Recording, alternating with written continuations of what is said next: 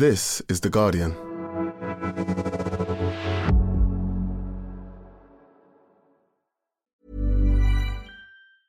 Tired of ads barging into your favorite news podcasts? Good news. Ad-free listening is available on Amazon Music for all the music plus top podcasts included with your Prime membership. Stay up to date on everything newsworthy by downloading the Amazon Music app for free or go to amazon.com/news ad free.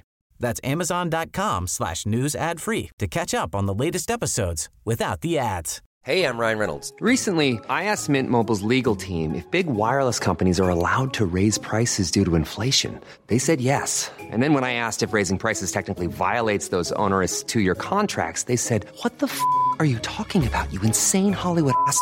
So to recap, we're cutting the price of Mint Unlimited from $30 a month to just $15 a month. Give it a try at mintmobile.com/switch. $45 up front for 3 months plus taxes and fees. Promo rate for new customers for limited time. Unlimited more than 40 gigabytes per month. Slows full terms at mintmobile.com.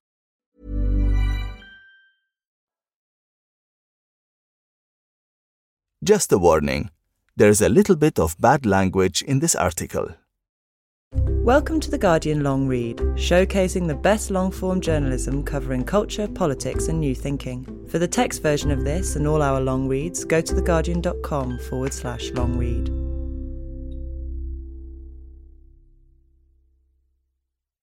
I feel like I'm selling my soul.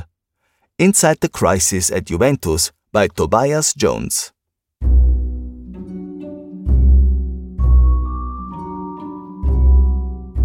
On the 20th of January this year, the Italian Football Association shocked fans throughout the world by docking 15 points from its most iconic club, Juventus, in the middle of the season. Juventus suddenly dropped 7 places in the Serie A table. The club was accused of falsely inflating the value of players in transfer dealings and, in a separate case, of lying to shareholders. The Italian Football Association FIGC accused Juventus of repeated violations of the principle of truth. In a country renowned for provincialism, Juventus is a uniquely national team. Based in the northern city of Turin, it has about 8 million supporters, far more than its nearest rivals Milan and Inter. But in the wake of repeated scandals, the club has also become a symbol for the downfall of Italian football.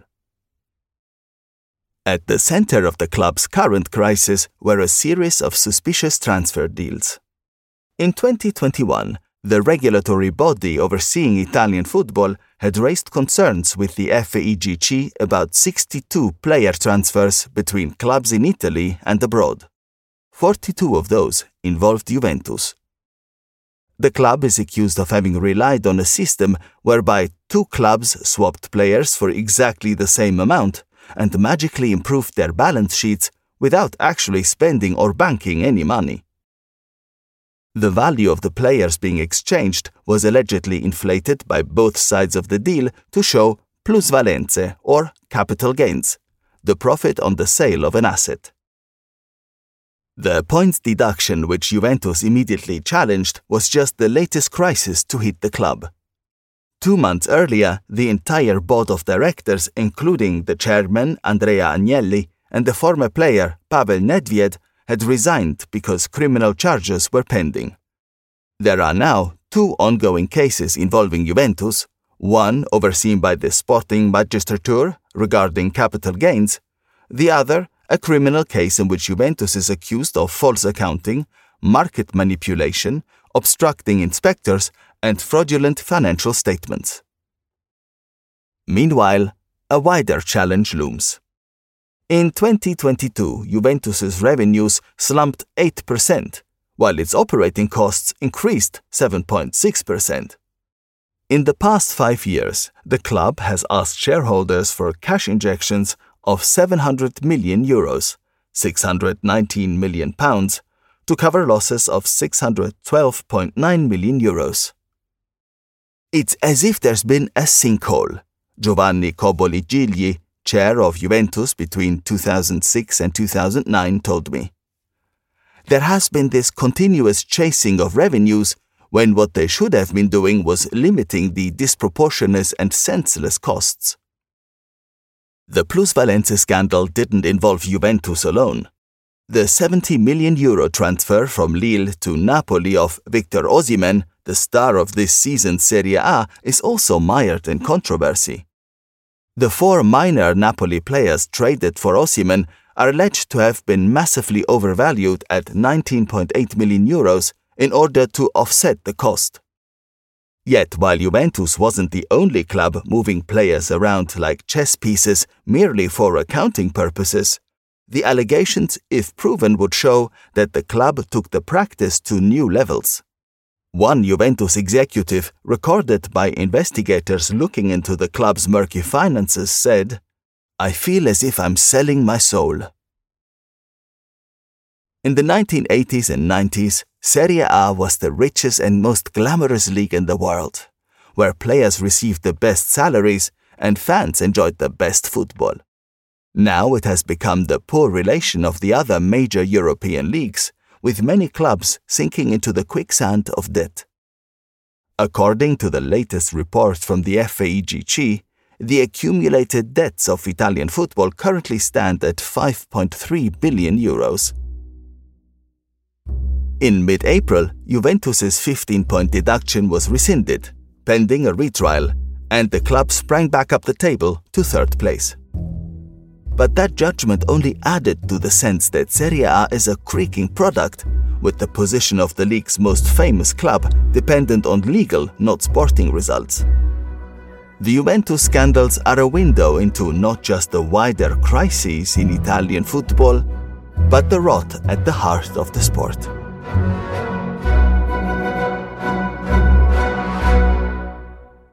To Italians, Juventus has long evoked both aristocratic glamour and a reputation for chicanery. It was founded in 1897 by a group of rich kids from Turin who gave the club its fancy Latin name, meaning youth, and a kit that featured pink shirts with black bow ties. It was seen as the team of the upper classes, whereas the workers tended to support the city's other club, Torino. This image was sealed when Juventus was acquired in 1923 by Giovanni Agnelli, a businessman who had made a fortune through armament, aviation, shipping, ball bearings, textiles, cement, steel, and retail stores. By then, Juventus had swapped its pink shirts for its iconic vertical black and white stripes. There were links between the textile industries of Nottingham and Turin, and when players wrote to order a new kit from England, they received the Notts County strip with black and white stripes. For the past century, the story of Juventus has also been the story of the Agnellis. They have often been described as the Italian version of the Kennedy clan, a royal family within a republic whose name evokes mystique and tragedy. Edoardo Agnelli, who Giovanni had installed as Juve chair, was killed in a plane accident in 1935. His wife, mother to his 7 children, died in a car crash in 1945. One of the couple's sons died in a psychiatric unit in 1965. A grandchild died of cancer aged 33. Another killed himself in 2000. There was romance and success, too. Gianni Agnelli, Giovanni's grandson, became Juventus chairman in 1947. He was described by Vanity Fair as the godfather of style and an international playboy who hung out with Prince Rainier of Monaco, Errol Flynn and Rita Hayworth. He also had an affair with Winston Churchill's daughter-in-law Pamela. The family's company, Fiat, dominated the industrial landscape of post-war Italy, and those who supported Juventus felt they were touched by that cosmopolitan Agnelli gold dust. It wasn't just the team of the bosses, but of those who aspired to be like them.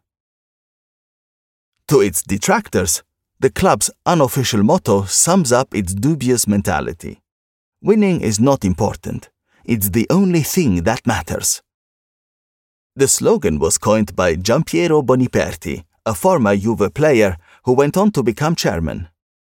Between 1946 and 1961, Boniperti scored 178 goals for Juventus, But because of the Italy-wide cap on salary, his pay packet didn't reflect his true value.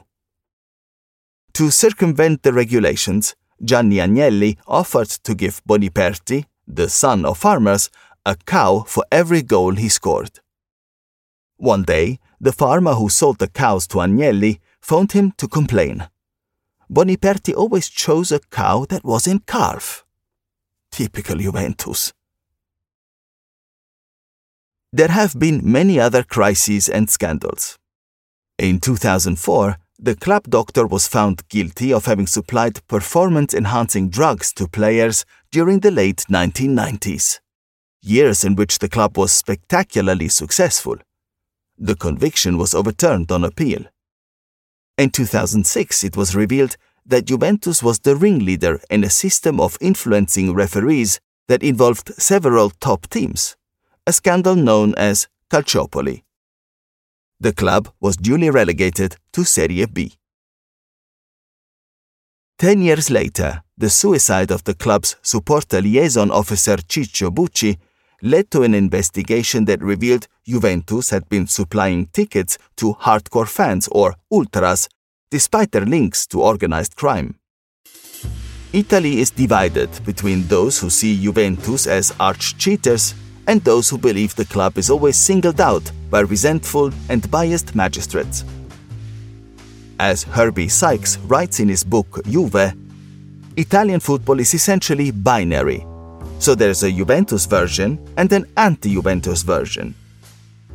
The debate was precisely summarized by an exchange I overheard in a bar in January, on the day the points deduction was announced.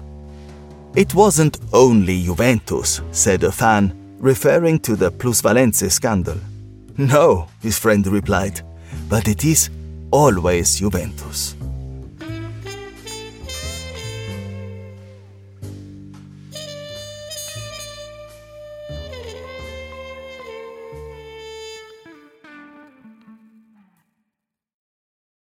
After the Calciopoli scandal in 2006, Juventus fought their way back to Serie A. In May 2010, Andrea Agnelli, grandson of Edoardo, became chairman, and he slowly took the club back to the summit of Italian football. Key to the club's resurgence was Agnelli's decision to hire Beppe Marotta as CEO and sporting director. Marotta arrived from stints at smaller Serie A clubs where he'd gained a reputation for brilliance in the transfer market and in managing the interpersonal dressing room dynamics on which successful squads are built. Soon afterwards, Antonio Conte became manager, and under his guidance, followed by that of Max Allegri, sporting triumphs ensued. Starting in the 2011-12 season, Juventus won Serie A 9 times in a row. Agnelli appeared even more successful on the financial side. A new stadium had been opened in 2011, with naming rights sold for €75 million before construction had even begun in 2008. In 2017, naming rights were sold again to the German finance giant Allianz. Agnelli believed that the club could bring in fresh sources of revenue if it reinvented itself as a lifestyle brand whose signature would be the letter J. Near the stadium, the club built the J Museum, the J Medical, and began further development under the J Village Property Fund, which oversaw a J Hotel, the JTC, a training center, and so on. In 2012, Jeep became the club's most important sponsor. In 2017, the club unveiled a distinctive new logo: 2 black lines on a white background forming a stylized J. During those heady years, supermarkets, school playgrounds and sports centers were full of J slippers, J backpacks and J shorts. Agnelli was also a rising political power in European football. In 2017, he became president of the European Club Association, an organization representing 234 member clubs across the continent. Among other things, the ECA was in constant negotiation with UEFA, the governing body of football in Europe, to wring out more cash for clubs involved in the Champions League, As Agnelli talked with his UEFA counterpart, the Slovenian Alexander Čeferin, the two developed a friendship. They became so close that Agnelli asked Čeferin to be godfather at his daughter's baptism in the Vatican. But in the summer of 2018, Agnelli made a decision that would have catastrophic consequences for the finances of his club. In April, Juventus had lost at home to Real Madrid in the Champions League. Cristiano Ronaldo had scored 2 goals, one an overhead kick so gravity-defying it was applauded by the entire stadium. Juve had reached the Champions League final in 2015 and 2017, and Agnelli was fixated on winning it. He decided the only way was to bring Ronaldo to Juventus. He convinced himself that investing 116 million euros to buy Ronaldo made both sporting and financial sense. Marotta, the man responsible for the club's transfer policy, fiercely disagreed. He was wary of wages getting out of control and feared Ronaldo's domineering personality would upset the dynamic in the changing room. Agnelli got his way. In July 2018, Ronaldo arrived at Juventus, and a few months later, Marotta left. Ronaldo's time at Juventus wasn't unsuccessful. He scored 101 goals and 134 appearances, winning Serie A twice. But the Champions League remained elusive, and the financial effect on the club was devastating. It was a huge error, Coboli Gigli told me. An example of a system being drugged by money in order to chase sporting results which are always subject to chance. That was the sliding doors moment, says an executive of an Italian football club who asked to remain anonymous. There was an inflationary effect on the wages. Ronaldo's gross salary cost Juventus 54.24 million euros a year, a sum that surpassed the entire wage bill of many smaller Serie A clubs where players earn 1 to 2 million euros a year. The effect was exactly as Marotta had predicted. According to a report by Deloitte, the percentage of Juve's revenue spent on wages shot up from 66% in 2018 to 84% in 2022. Another estimate from the influential football and finance site Swiss Ramble suggests that, by different calculations, that ratio is now as high as 92%. The biggest problem in football finances, says Roger Mitchell, founding CEO of the Scottish Professional Football League and now a sports brand consultant based in Italy, isn't the top line, it's the cost line, the player wages line. And 92% is at least 20% higher than where it should be. With revenues bound to fluctuate according to results and qualification for lucrative competitions like the Champions League, such a high wage bill was an obvious hostage to fortune. And when the pandemic arrived, Juventus was especially vulnerable. The pandemic was a tragedy for everyone, Alessio Secco, a former Juventus sporting director, told me. But for those who had toyed a little with fate, it created enormous difficulties. The knots, he said, using a phrase that implies chickens coming home to roost, came to the comb.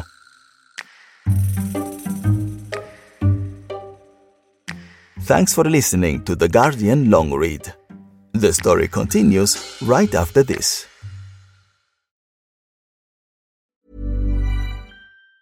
Tired of ads barging into your favorite news podcasts? Good news. Ad-free listening is available on Amazon Music for all the music plus top podcasts included with your Prime membership. Stay up to date on everything newsworthy by downloading the Amazon Music app for free or go to amazon.com/news ad free. That's amazon.com/news ad free to catch up on the latest episodes without the ads. The audio long read is supported by BetterHelp. Here's a question. If you had an extra hour in your day, what would you do with it? Watch TV? Read a book? Meet up with a friend? Maybe a little nap? A lot of us spend our lives wishing we had more time. But for what? Perhaps to best answer that, you need to work out what's truly important to you, then make that a priority. Therapy can help you work out what's most important to you. It isn't just for those who've unfortunately experienced trauma in their lives. Therapy can be helpful for learning positive coping skills and for setting boundaries. It can empower you to be the best version of yourself. If you're thinking of starting therapy, give BetterHelp a try. It's entirely online and designed to be convenient, flexible, and suited to your schedule.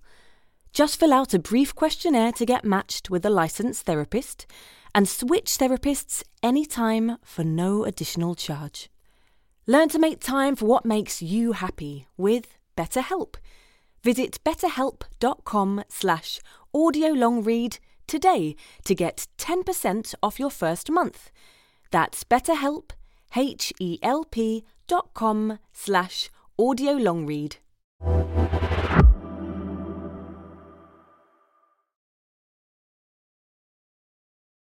Welcome back to the Guardian Long Read. In November 2018, Marotta's protégé had taken over as the club's sporting director. Fabio Paratici had been an itinerant player in the lower leagues, starting out in the Piacenza youth team and eventually playing for 12 different clubs. He was a man who had endured adversity. In 1994, he suffered career-threatening injuries in a car crash, but he recovered and continued to play for another decade. But it was only after his playing career ended that Paratici's football career took off. His luck turned in 2004 when he was appointed by Marotta to be head scout at Sampdoria. Surrounding himself with dozens of TVs that showed games from around the world, Paratici built a youth team that won the triple in the 2007-08 season, the youth team Scudetto, the Italian Cup and the Super Cup. In 2010, he moved to Juventus with Marotta, and when his mentor left in 2018, Paratici was the obvious successor. He was very charismatic, a Juventus insider told me, very sociable. He was a fun guy, smiling all the time. You could tell he enjoyed the high life, being part of the glitterati, surrounded by beautiful women. The good times came to an end in the spring of 2020, when COVID struck. Between March 9th, 2020 and June 20th, there were no matches in Serie A, meaning no matchday revenue through ticket sales. Even worse from a financial point of view, broadcasters began demanding renegotiations or rebates on TV deals. With Juventus's wages now devouring so much of the club's dwindling revenue, Paratici asked players to take a pay cut. On March 28, 2020, Juventus formally announced that its playing staff had renounced 4 months of wages, implying a saving for the publicly quoted company of around €90 million. But before the announcement was made, the club and its captain Giorgio Chiellini secretly signed an agreement whereby the club promised to pay in full 3 of those 4 months at a future date. In a bilingual message to the players' WhatsApp chat, Chiellini explained this smoke and mirrors trick to his peers. Juventus will make a press release where it will say that we are waiving 4 months' salary to help the club. I reiterate to communicate only this in the press. For stock market legislative reasons, you're asked not to speak in interviews about the details of this private agreement.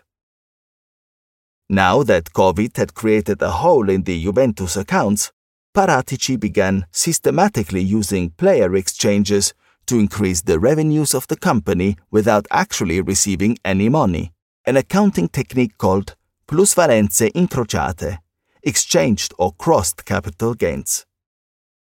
The system worked because, as with modern art, it's notoriously difficult to put an accurate figure on the value of a football player.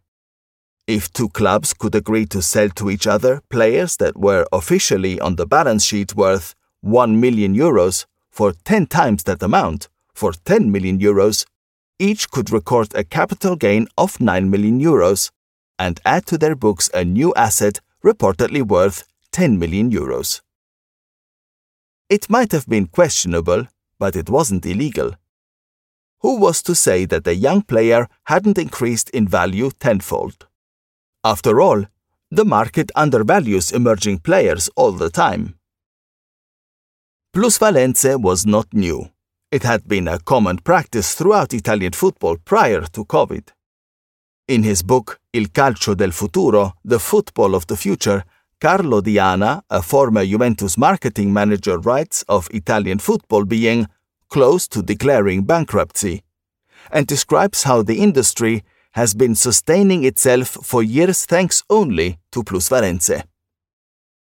The pressure to disguise losses through inflated capital gains seemed to have come from the very top.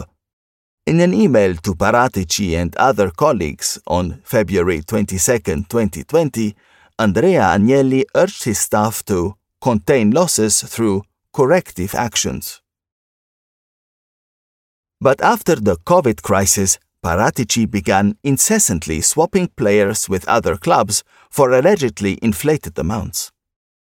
In the transfer window of the summer of 2020, the Bosnian midfielder Miralem Pjanic moved from Juventus to Barcelona for €60 million, while the Brazilian midfielder Artur Melo moved the other way for €72 million. Both figures seemed to hugely overestimate the player's value. These kinds of deals, of which there were many more, seemed to be win-win. As Paratici said in a wiretapped phone call to the Director General of Pisa in September 2021, "If all goes well, there will be loads of money for everyone." The practice had become so embedded that, in wiretapped conversations, Juventus directors began asking their auditors advice about how to supercazzolare, befuddle inspectors at the National Italian Stock Exchange. The transfers often seem to have nothing to do with football.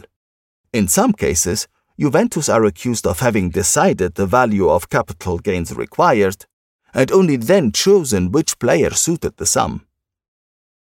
In the words of the FEIGC's initial judgment, Juventus systematically planned the realization of capital gains regardless of the identity of the subject to be exchanged, often indicated with a simple X in place of the name of the Juventus player to be sold. The judgment also recorded surprise that almost everyone at the club appears to have known about the practice. In May 2021, the public prosecutor in Turin opened a secret investigation, known as Prisma, into the club's finances.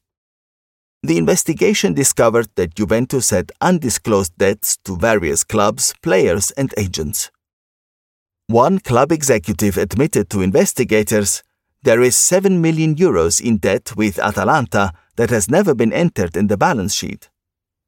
One agent was owed €400,000. The club's debts to players who were owed months of salary became a form of credit bondage, whereby the money owed could be used as an incentive to stay, with unpaid salaries being rewritten as a loyalty bonus.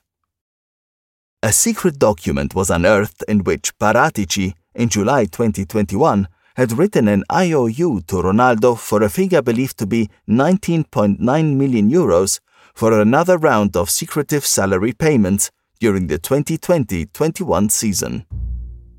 In response to a list of questions put to Juventus for this article, the club said that it would not be possible to interview Agnelli and sent over links to its press releases on these matters.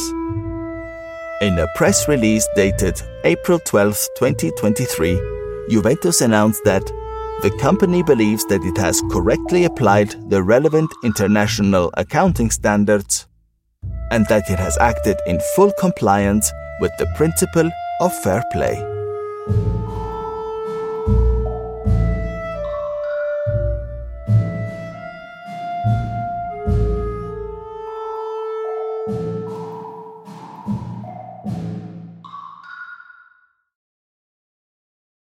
By 2021, it was clear that Juventus was struggling to keep afloat.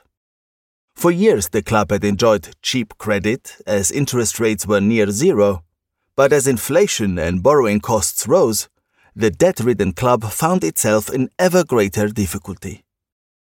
There was, thought Agnelli, a quick fix if Juventus and other European so-called super clubs could create a super league. Revenue might not only increase, but actually be guaranteed. Instead of the exciting jeopardy of Champions League qualification and a putative European Super League, the 12 founding members, including 6 from England, Liverpool, Tottenham Hotspur, Manchester City, Manchester United, Arsenal and Chelsea, would never be knocked out. With a €3.5 billion loan from JP Morgan to be shared among the clubs, the plan would have instantly blown away Juve's cash flow problems. News of the Super League broke in April 2021, and it quickly became a PR disaster for Agnelli, Juventus, and just about everyone else involved.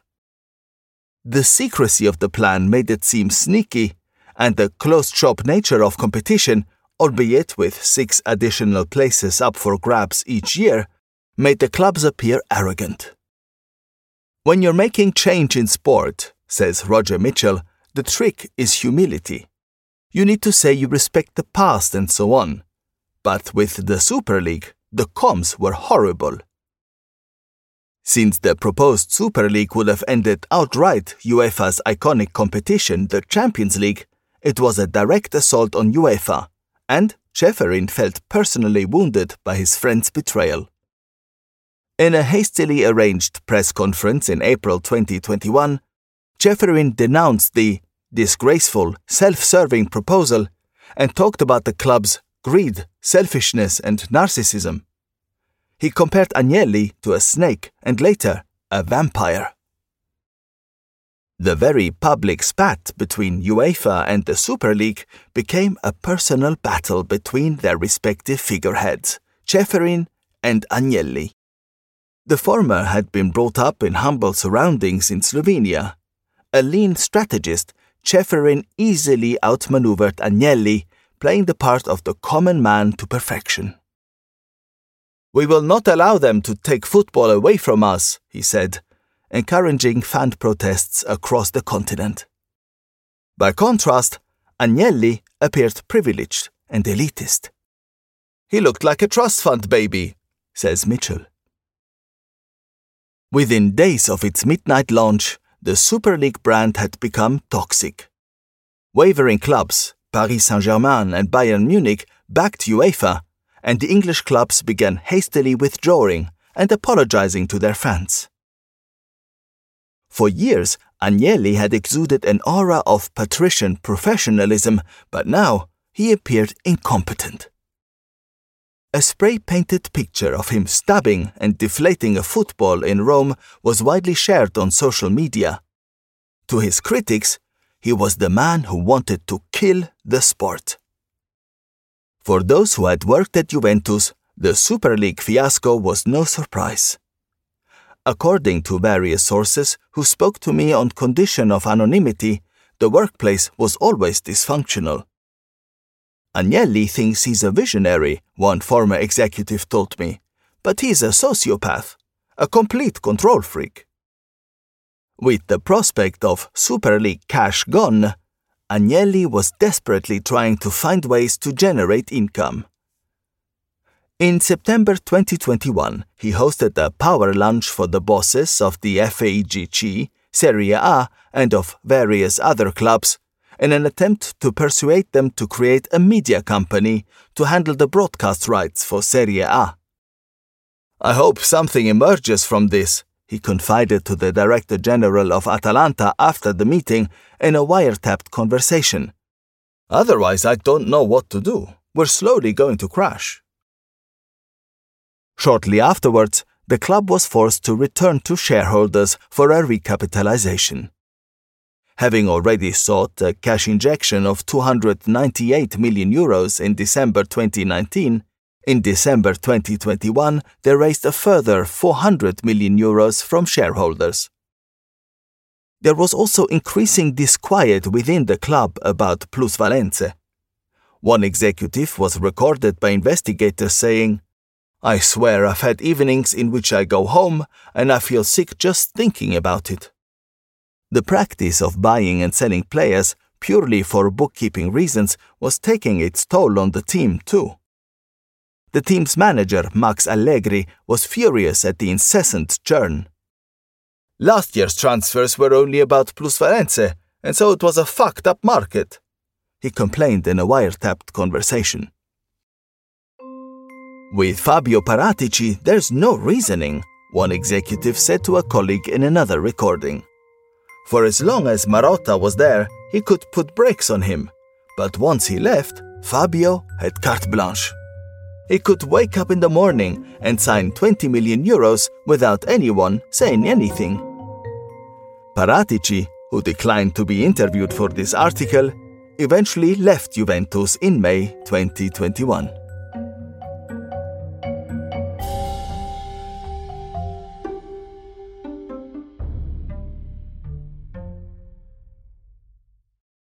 In the immediate aftermath of Agnelli's resignation last November, Juventus announced that it had revised its accounts, admitting that it had underestimated losses for the 2020-21 year by 21 million euros, bringing its official losses to 226.8 million euros.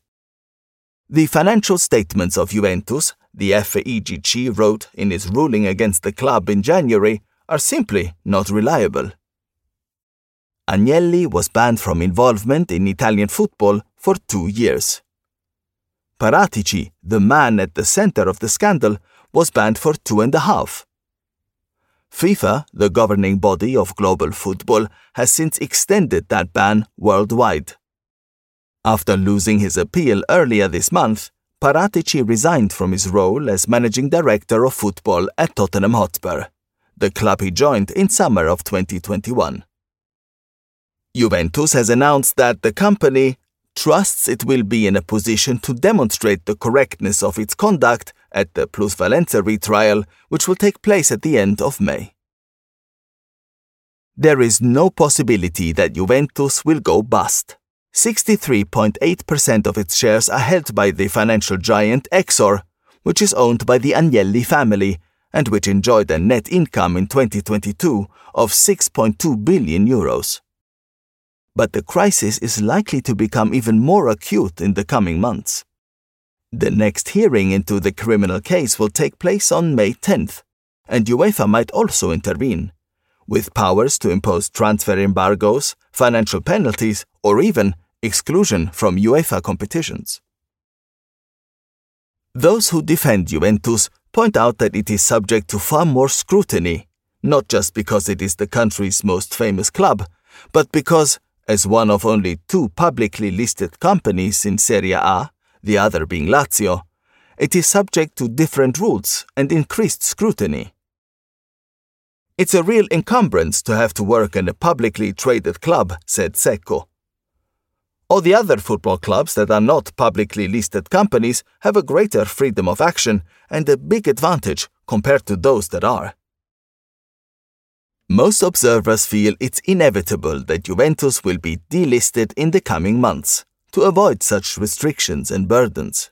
But buying out all other shareholders is likely to be an extremely expensive operation for Exor. In February, Juventus supporters complaining of bias were given extra ammunition when footage emerged from 2019 in which Ciro Santoriello, who would go on to become one of the Prisma investigators, joked about being a Napoli fan who hates Juventus. "If the system wants to bring down a protagonist, it can always create a scandal," Carlo Diana, the former Juventus marketing manager, told me wearily. Many Juventus insiders believe that, although he came up with the wrong answers, Andrea Agnelli was actually asking the right question. How can Italian football increase revenue to make it competitive once more? Juve's crisis lays bare the financial predicament in which most Italian football clubs now find themselves. There is a vicious circle of low investment, which makes it hard to attract or retain the very best players, which makes it impossible to sell media rights at top rates, which means there is low investment, and on and on. The product just looks awful, says Mitchell. The stadiums are dreadful, the empty stands look horrible, the football is 2 gears slower than in Spain or England. A law that limits the sale of broadcast rights to short-term deals means that investors have no incentive to nurture the long-term development of the product. The collapse of TV rights sales has brought many Italian clubs to the brink of bankruptcy. In the 2021-24 cycle, the foreign rights to Serie A were sold for $658 million, £529 million, compared with, in the 2022-25 period, the Premier League's $6.55 billion, or for the 2018-24 period, La Liga's €4.48 billion. With current income from foreign media rights now so low, Serie A clubs are exploring selling a share of future revenues to investors. In June 2022, Barcelona, another club caught up in the spending arms race and now €1.1 billion in debt, sold 25% of the club's TV rights until 2047 to an investment firm. Football finance experts are aghast at the prospect, likening the move to taking out a second mortgage. It's always jammed today, pay tomorrow, says Mitchell. Like many others, he uses the language of addiction to describe clubs' desperate search for cash. These deals, he wrote recently on his consultancy business's website, are like giving a junkie 10 bags of cash with the request that they go and get a hot meal. You know what is really going to happen. Rather than investing in infrastructure, the money will go on players and agents in the never-ending quest for sporting success. Secco, the former Juventus sporting director, points to subtle, almost anthropological reasons for the current crisis. Football in Italy, he says, has always been a party, something that allowed you to escape the conditions of your life. Football was outside all the stipulations for other activities. It was never given to accounting rigor. It wasn't even a business. Deals are still done in a hotel or a restaurant, and that's part of the conviviality that is in Italians' nature. Until very recently, football teams in Italy were consciously unbusinesslike. They were loss-making clubs, subsidized by a local entrepreneur, or in Juventus's case, a global one. The Juventus crisis illustrates the fraught and evolving relationship between sport and finance.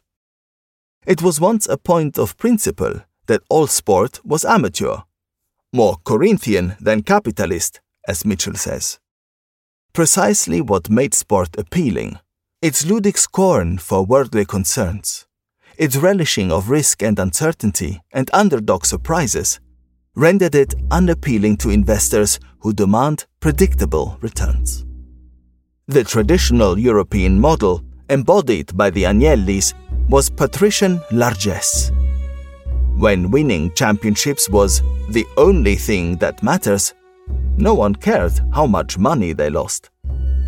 The most generous interpretation of Andrea Agnelli's downfall is that despite his best efforts, he remained an amateur in a sport that is now peopled by pros. A less generous one is that, like a profligate aristocrat, he never learned to cut his coat according to his cloth. And when he realized the scale of the problem he faced, his solutions only led his club further into the mire.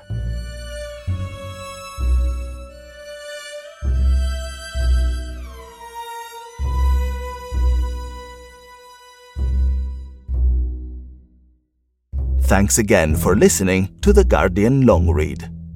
That was I Feel Like I'm Selling My Soul, Inside the Crisis at Juventus by Tobias Jones. Read by Daniel D'Alessandro and produced by Jack Claramunt and Nicola Alexandru. The executive producer was Ellie Bury. For more Guardian long reads in text and a selection in audio, go to theguardian.com/long read.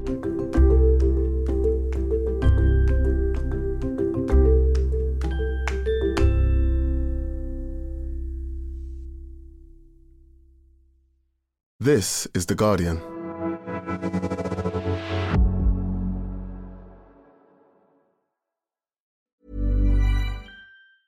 Tired of ads barging into your favorite news podcasts? Good news. Ad-free listening is available on Amazon Music for all the music plus top podcasts included with your Prime membership. Stay up to date on everything newsworthy by downloading the Amazon Music app for free or go to amazon.com/news ad free. That's amazon.com/news ad free to catch up on the latest episodes without the ads.